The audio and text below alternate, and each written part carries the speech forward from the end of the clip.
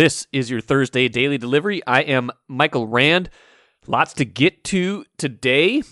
Chip Scoggins will join me in a little bit to talk women's Final Four. Paige Bueckers. Chip was in Bridgeport, Connecticut for the regional where UConn won in thrilling fashion over North Carolina State just a few days ago. And that women's Final Four starts tomorrow in Minneapolis. So Chip and I will talk all things Paige Bueckers, break down the four teams in the tournament, things like that. So hope you enjoy that conversation.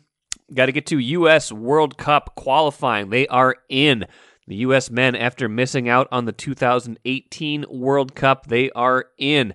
Lost 2-0 to Costa Rica last night, but didn't really matter. Just needed to avoid a disaster in that game, a large goal differential, getting them in. Canada wins the group. Mexico right there with them. U.S. third in the group, but that is good enough. They were in pretty solid footing throughout all of qualifying, and really that win over Panama the other day really solidified their spot. So get to that in a little bit. Patrick Peterson coming back to the Vikings. He announced it yesterday. The team confirmed it. So we'll get into that a little bit. And Alex Goligoski, interesting timing on an extension for the Wild defenseman. But first, what did I miss? Got to talk Wolves at the jump. Haven't talked a lot of Wolves lately because they're kind of in that stretch of the season where they kind of like, okay, get to the playoffs. We kind of know what this team is. I think we're kind of just waiting for the postseason. And some discouraging moments in the last week. Wolves have lost 4 of their last 5 now against good opponents. We knew they were coming into the stretch of teams against games against quality opponents. They lose to Toronto on Wednesday in Toronto.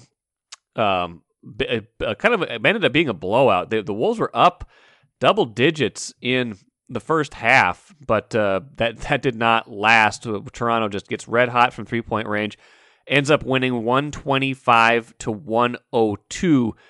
Some things from that game stood out to me. It stood out to a lot of people. Karl-Anthony Towns only takes 13 shots in the game. Now, he was in foul trouble. Had 5 fouls in the game. Anthony Edwards took 17, but he was good offensively. He made 10 of 17 shots. Kind of the Ant that we want to see and we're seeing earlier in the year. Big problems though, like I said, were Towns and his shoot and his lack of touches, lack of shots. Didn't get a ton from the bench, although they were okay. But the biggest thing, D'Angelo Russell. We've talked plenty about as the Wolves go, D'Lo goes and vice versa, and he's not been great. He's probably happy to see March heading out, and Wolves' next game is in April, tomorrow night against Denver, a big one if they are going ahead to have any chance at moving up to the number 6 seed and avoiding that play-in tournament, which we'll get to in a minute.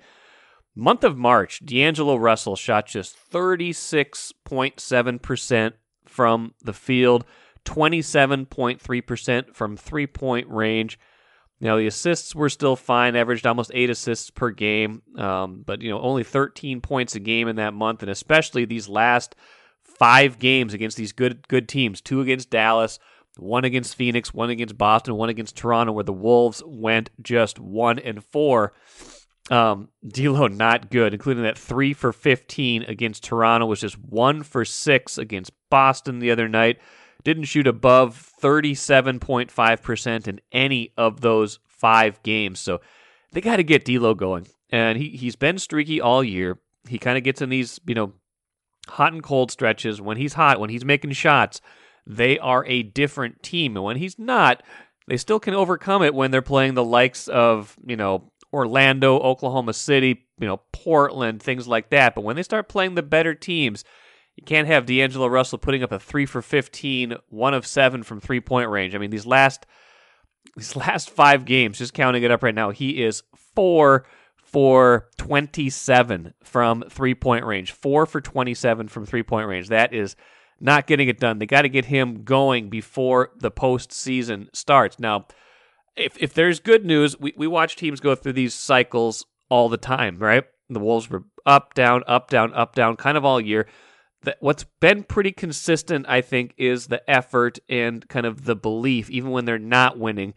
And, Karl Anthony Towns, even though he was frustrated, you could tell he was frustrated by Wednesday night's game, he did have some good things to say after the game about kind of how they need to get back to the way they were playing earlier in the year, how they can get there, get back to that spot. So let's listen to Towns post game right now. Just a great coaching staff, a great coach, and guys who are willing to put winning first. I think that we've done that all year. I thought we've played with a great determination this year. I thought we played with a great mindset, and we got to fall back on that right now.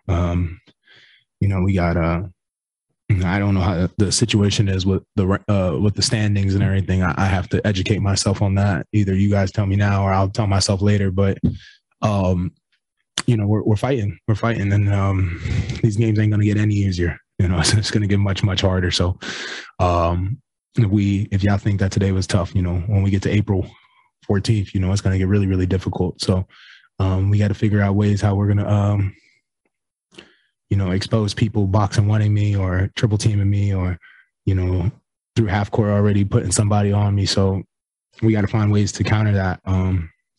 We got time. We got to go to the drawing board. We got games to warm ourselves up for the playoff run and figure out how we're going to do that. And again, teams go through these lulls. It's just concerning a little bit that it's happening this late in the season and against quality opponents because, like Towns said, this is not going to get any easier, especially if they have to be in that play-in round. You saw the Clippers the other night. They won. Paul George was back. That would be their play-in round opponent. That's who they would play in that 7-8 game to try to get that 7 seed. And if they lost that, then you're in an elimination game probably against either the Spurs, Lakers, or Pelicans, teams you can beat, but that's do or die. That's one game. So then you'd be the 8 seed and you have to play, Phoenix, and, that's good luck with that. So just getting into the playoffs this year is a reasonable goal for this team. I think even before the season started, getting into the play-in tournament was a goal for this team.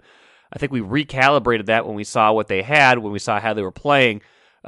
But they've got some work to do down the stretch here, and they kind of what they've got coming up against them now, in the final stretch of this regular season, and what could come in this play-in tournament, if that's what it comes to. That's going to test them in ways they haven't been tested yet, like Towns said, and it will be interesting to see how they respond to that. Take a playcation to Mystic Lake for 24/7 gaming, fun restaurants and bars, and luxurious hotel rooms. And join Club M to bask in the rewards. Follow the lights to Mystic Lake, where every day is play day. Happy to have back on Daily Delivery today Star Tribune columnist Chip Scoggins, who was out in Bridgeport to witness the greatness of Paige Bueckers, the UConn star, the phenom formerly of Hopkins, had 27 points, I think, a lot of them after halftime, a lot of them when UConn needed her the most to get to this Final Four. Chip, you'll have a lot less to travel to get to watch her next game, because that is in Minneapolis on Friday. UConn, a part of the Final Four, along with Stanford, South Carolina, and Louisville. And Chip, just want to talk to you today mostly about Paige Bueckers. And I know we've talked about her before, but you were out there for this. You've been kind of watching her. You've got a big story on her coming out later this week. As you've kind of observed her greatness, observed this season, which has had its challenges, what stands out to you? Yeah, Mike, I first met Paige when she was a 7th grader. And I think that's the first, her first year of varsity, and was at the Final Four last year in San Antonio and spent some time around her. And I've seen her a lot, both in high school and college. And the thing that amazes me about her is, you mentioned it, the word greatness. There is this expectation when she walks on the floor that you're going to see greatness. And so often you see more than that from her. I mean, you see these kind of epic moments, and you can go back to junior year.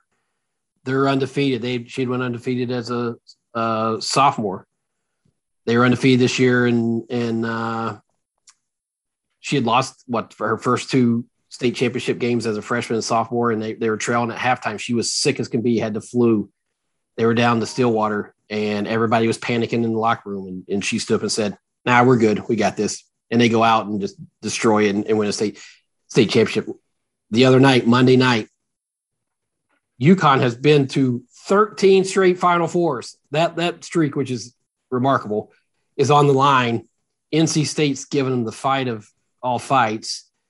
They're, home crowd that UConn has, 10,000 people. And when they needed someone to step up, Paige delivers this kind of epic, iconic performance where she scores 23 of her 27 points after halftime, did not miss a shot after halftime until late in the second overtime. 6 of 6 clutch free throw shooting in overtime. Just, she can find a way in those pressure moments to make it look easy. And she just has this gift. I mean, she's just a terrific, as I say, she's a supernova, both in name and game. Yeah, I mean, it was amazing to watch. It's going to be great to see it up close for everybody who's local, who was traveling to Minnesota for the Final Four. The subject of greatness is an interesting thing because, and I talked about this on a podcast earlier this week, but we've had a lot of great athletes in this market. We've watched plenty of them grow up. Joe Mauer, such a greatness on two levels, football and baseball in high school. Even basketball was a pretty good player as well. Probably could have played college basketball at a certain level if he wanted to.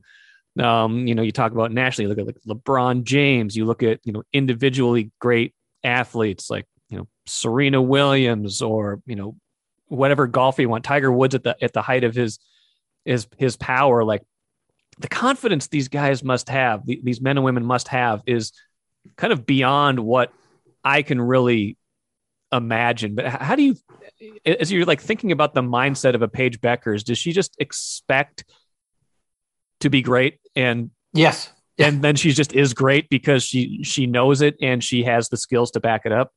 Yeah, she has the personality where she's just unflappable, and you kind of see it in her body language. I have this story and I've written it before, and I'm gonna have it in my piece on her coming out Friday, the day of the semifinals. But when Paige was in 6th grade, her dad Bob had taken her to a Lifetime Fitness over in Spring Lake Park, or St. Louis Park. I'm sorry, St. Louis Park, and they were working out.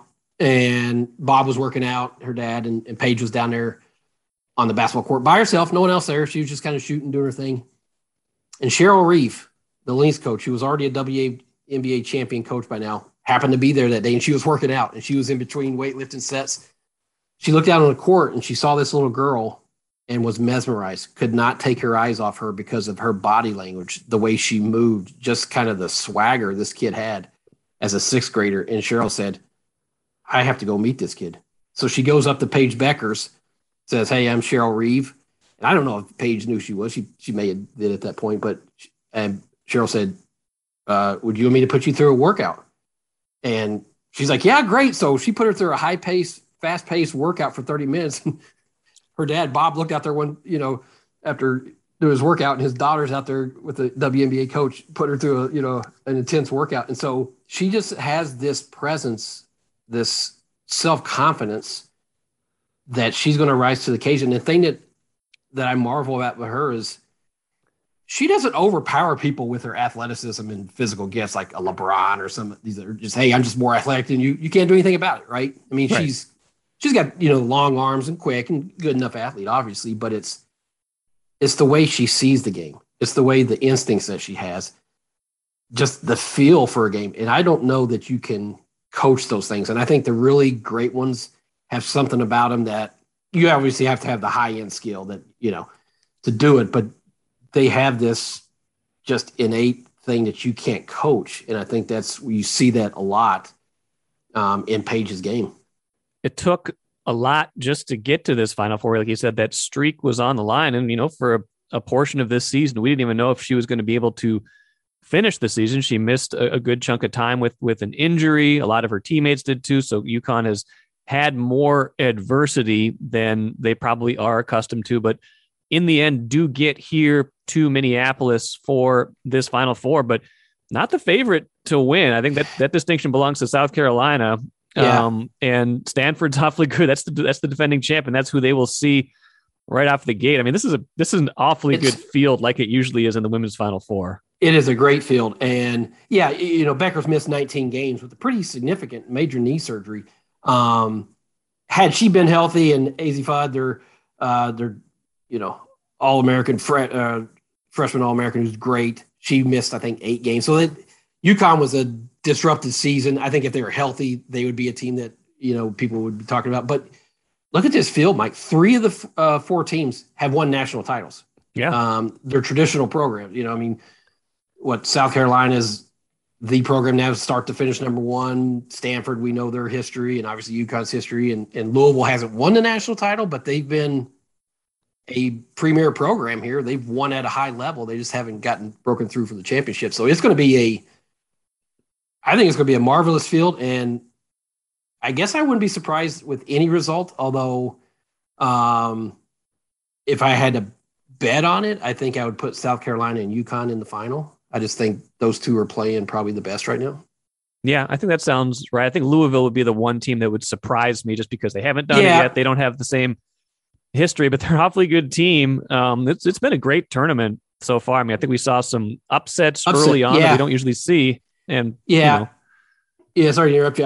They had a board up at Bridgeport with the bracket, and I think I counted up 9 wins by double-digit seeds. Now, a couple of those was the same team advancing, but 9 wins, which is not atypical. And Gino talked about that. Gino Auriemma, the UConn coach, said that they're not obviously at the level in that regards as the men's side yet, where it's just a constant. But he has seen the evolution coming, where there's more depth and more athletic departments that are making a commitment to women's basketball in a way that'll help them. So you're starting to see some of that parity, but in the end, when you get to the Final Four, we got 3 number 1 seeds and a number 2 in UConn that is de facto number 2. They could be a number 1. They just did that because they didn't have Paige Beckers for 19 games. Yeah, absolutely. And I mean, so you traveled to Bridgeport, and I mean, and we're, we don't root for athletes, we don't root for teams, but if you're going to root for a story, having Paige Beckers do what she did in that region final is about all you could ask for, right? Yeah. We definitely root for stories, and that's what you want. And I think this Final Four, listen, it'd have been a big deal here anyways, because it's a Final Four, and I think women's basketball, you're seeing the strides in popularity, the numbers. The NCAA finally got around to making it March Madness, which is ludicrous that it wasn't before, but TV numbers and just interest, you're starting to see that popularity really grow. However, when you have a Paige Beckers, a hometown kid who was enormously popular here in high school, do what she did Monday night in that kind of performance, as I called it, kind of an epic, iconic performance, it put a jolt into this tournament. And I'm sure the people at NCAA were thrilled to death when they saw that and knowing that she was going to come here off that performance. Do you have just a couple more things before we let you go, Chip? Do you have is there a comparable athlete to come out of Minnesota? Because I hate to put labels on people, and I know everyone's their own individual person, but the hype that she has had and what she's lived up to so far, and knowing that she probably at some point will be a number 1 overall pick in the WNBA, should have a long, great WNBA career, start to finish. Who's comparable to her? The closest thing in it, the parallels that I see were Tyus Jones, because he started in 7th grade and he had this reputation, and he went to Duke and won a national title, and his his freshman season was a one and done. He went crazy in the second half of that national title game. And so the difference is Paige has captured this age of social media in a way that Tyus never did, and not very few athletes have. I mean, her following is gigantic. Now Tyus came pre-NIL, name, image, and likeness, so that's the difference. But when you look at her social media platform and how many followers, I mean, Mike, when she was in high school, Timberwolves players went and watched her play. Right. She has sponsoring. Gatorade chose her to be the first college athlete, male or female, to sponsor their brand. So in terms of the basketball kind of transition and evolution through high school, Tyus reminds me because they both were young, played a lot of, as this kind of prep phenoms, and then everybody knew them in this town by the time they were junior and seniors. But I think the social media component with Paige is just, it makes hers different. Yeah, and obviously we've had, on the men's side, Jalen Suggs and Chet Holmgren have been awfully good players in the last 2 years for Gonzaga. Chet Holmgren coming up short to get to the men's Final Four this year. But yeah, I mean, I don't know. I don't want to accelerate this thing like 15 years, but I want to know to a certain degree also, like, what is this all going to look like at the end of her career? What will we be saying about Paige Bueckers at that moment? Yeah, well, hopefully, she stays healthy. I mean, that's the one thing you can't. But I do think she has look, basketball, she's terrific. I mean, we've seen that. She's one of the best. She was the number one player in high school, and she was the first freshman in the history of the women's game to be a national player of the year in college. And so if she stays healthy, is she going to be a great WNBA player? Well, by everything we've seen so far, I would say yes. And I just think because of her, and I don't know if this is the right word, but just brand. People know her. I mean, she's selling products. She could, when the NIL passed, a lot of companies rushed to try to get her to sign up to promote them, and she picked and choose who she wanted, and she had 3 big ones now. But I just think she's going to be a highly marketed professional athlete that people come to know, right? She's going to be one of the, if everything keeps on this trajectory, she'll be one of the most marketable female athletes, women athletes, professional sports, I think. Last thought for you, Chip. This is not just a Paige Bueckers tournament. We talked about the teams. Anything else you are particularly looking forward to watching when the action gets underway on Friday? Yeah, I want to see South Carolina. Dawn Staley's just done a remarkable job with that program, and I think they won it in 2017 is right. But to get that second one, and then if you did that, in this one with Stanford being the defending champion here, and UConn with Paige Bueckers and all the hoopla that if South Carolina emerges as the champion, you'll say, you know what, that was a special team. So I'm really excited to kind of see them up close in person. I agree. I think it's going to be a great Final Four. I'll be there. Looking forward to it on Friday and then again on Sunday. Chip Scoggins, looking forward to reading your Paige Bueckers story as well later on this week. Thanks so much for joining me here today, and we'll talk to you soon. All right, Mikey. Good stuff from Chip, and a good reminder here, too, that even if you don't have tickets for Final Four this weekend, a lot of free events going on, stuff at the convention center. There's a free open practice on Saturday between the 2 championship teams.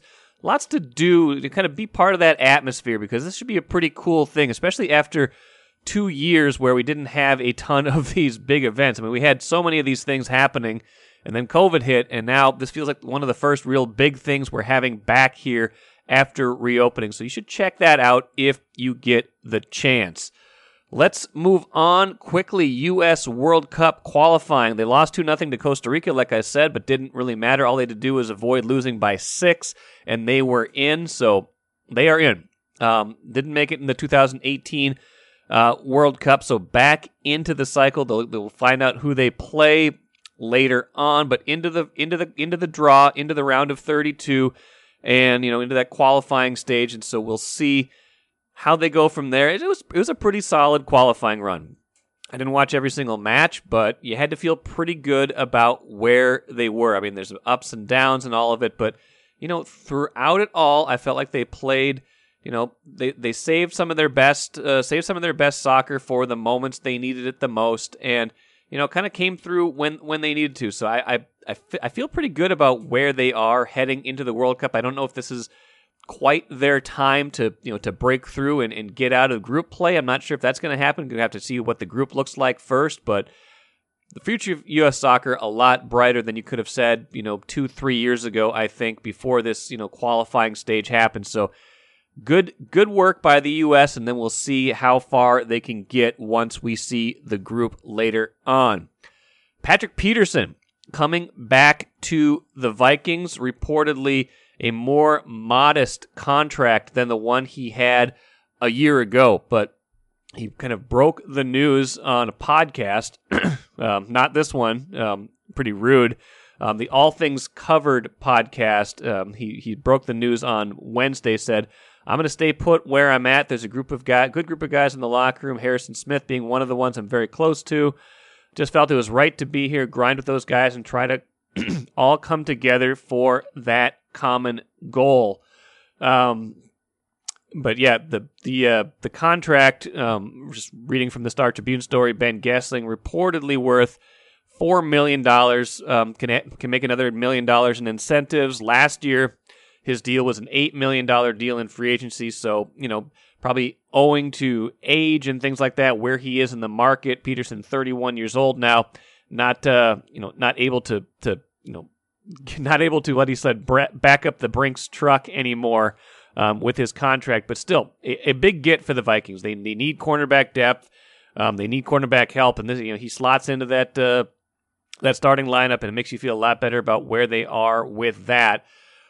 I know it feels like getting the band back together is still the real off-season message from the Vikings, but Patrick Peterson's one of those guys that I wanted them to bring back. I thought he was good last year when he was on the field. I thought they didn't have a lot outside of him going in that way, so to get him back, to have his production, that just solidifies things and it makes you feel better about where they are headed in 2022. So good move for them. Good move to get him on a modestly priced deal. Relatively speaking, seems like a win for both parties.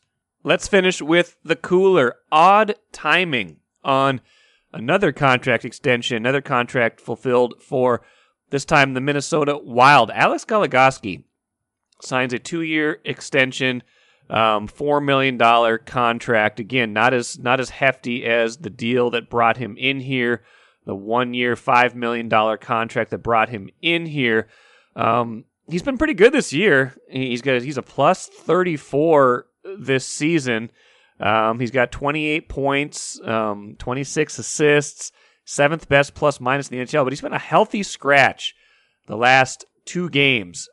The Wild trying to reconfigure its defensive pairings. They made an addition at the trade deadline. They're trying to, they got a decent amount of defensive depth, trying to figure out what their best 6 are. But it's been surprising to me to see Goligoski scratched based on how well he had been playing this year. You don't know if he's dealing with something, injury-wise. He's nursing something. They're just trying to give him a little rest from the grind, things like that. That could be it. But just knowing that he had been a healthy scratch and then seeing this contract extension was a little bit jarring to me, just because, I was starting to wonder, is Goligoski, is he falling out of favor? Is he really going to be here that much longer? Because he was signed to ostensibly, pair up on that top defensive pair with Jared Spurgeon, and whether that's the plan going forward or not, I don't know, but odd timing, I guess, is how I would phrase this. The guy's been a healthy scratch, and then all of a sudden you announce a contract extension, but maybe there's more to it. Maybe he'll be back in that lineup soon, and then it will make sense. But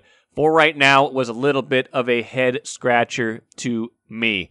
That will do it for today. Nick Delorier, who was originally scheduled to be on today's show, will be on tomorrow's podcast. New Wild forward. Should be a fun conversation with Nick Delorier, so looking forward to that. Thanks so much for joining me here today. Tons coming up in the next week as well as we talk women's Final Four. Twins opening day is a little less than about a week away now. So much going on. Frozen 4 next week, so there will be no shortage of great stuff to talk about. Hope you enjoyed today's show. Be back at it again on Friday.